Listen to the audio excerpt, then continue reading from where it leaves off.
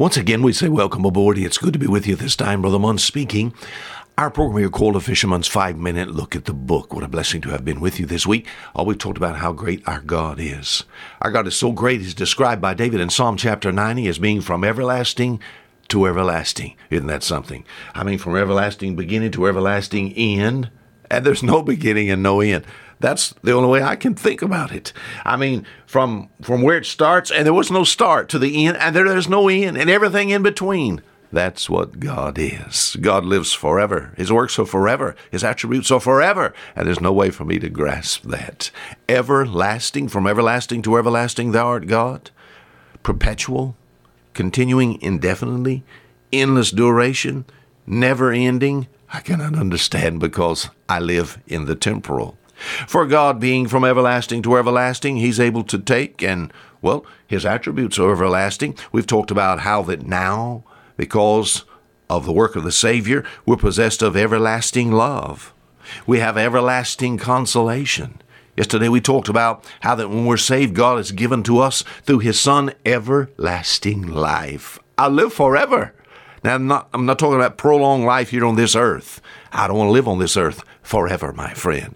I want to live with God where he's at, the God that inhabits eternity. Not only do I have everlasting love, everlasting consolation, everlasting life, but my friend, I'm part of an everlasting, well, let me read it for you. Psalm chapter 145 and verse 13. Thy kingdom is an everlasting kingdom, and thy dominion endureth through all generations. I'm part of an everlasting kingdom. We think about the kingdoms on this earth, the kingdoms of this earth, kingdoms of this world. We think about the great leaders, both good and bad. We think about the kingdoms of this world. Most all are fallen. We think about in the past, the great kingdoms. Now, of course, we have many kingdoms. As you go around this earth at 25,000 miles circumference, there's many kingdoms, many countries, many areas that's ruled. We think about a kingdom demands a king, but my king is Jesus Christ. And my friend, I am now part of a kingdom. I am a child of God. But as many as received him, to them gave he power to become the sons of God, even to them that believe on his name. All right, I have been made a son of God. Now I am part of a kingdom. I'm a part of his kingdom, his sons, his daughters. And, we think about making up this kingdom. Is our great king, the Lord Jesus Christ, and his kingdom, what? I find Luke chapter 1, verse 33, and of his kingdom there shall be no, what? And of his kingdom there shall be no, say it, of his kingdom there shall be no end, never. It says the kingdom, thy kingdom is an everlasting kingdom. So there was a time that, first of all, I was made part of his spiritual kingdom. Colossians chapter 1 talks about being translated out of darkness unto the kingdom of his dear Son. From the kingdom of darkness, of course, Satan himself has a kingdom.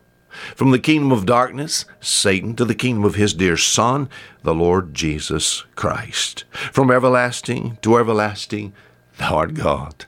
I've got this everlasting God to live within me in the person of the Holy Spirit. And he brings to me everlasting love and everlasting consolation. He consoles me. Everlasting life I possess. I will never die. Jesus told that to a woman one day.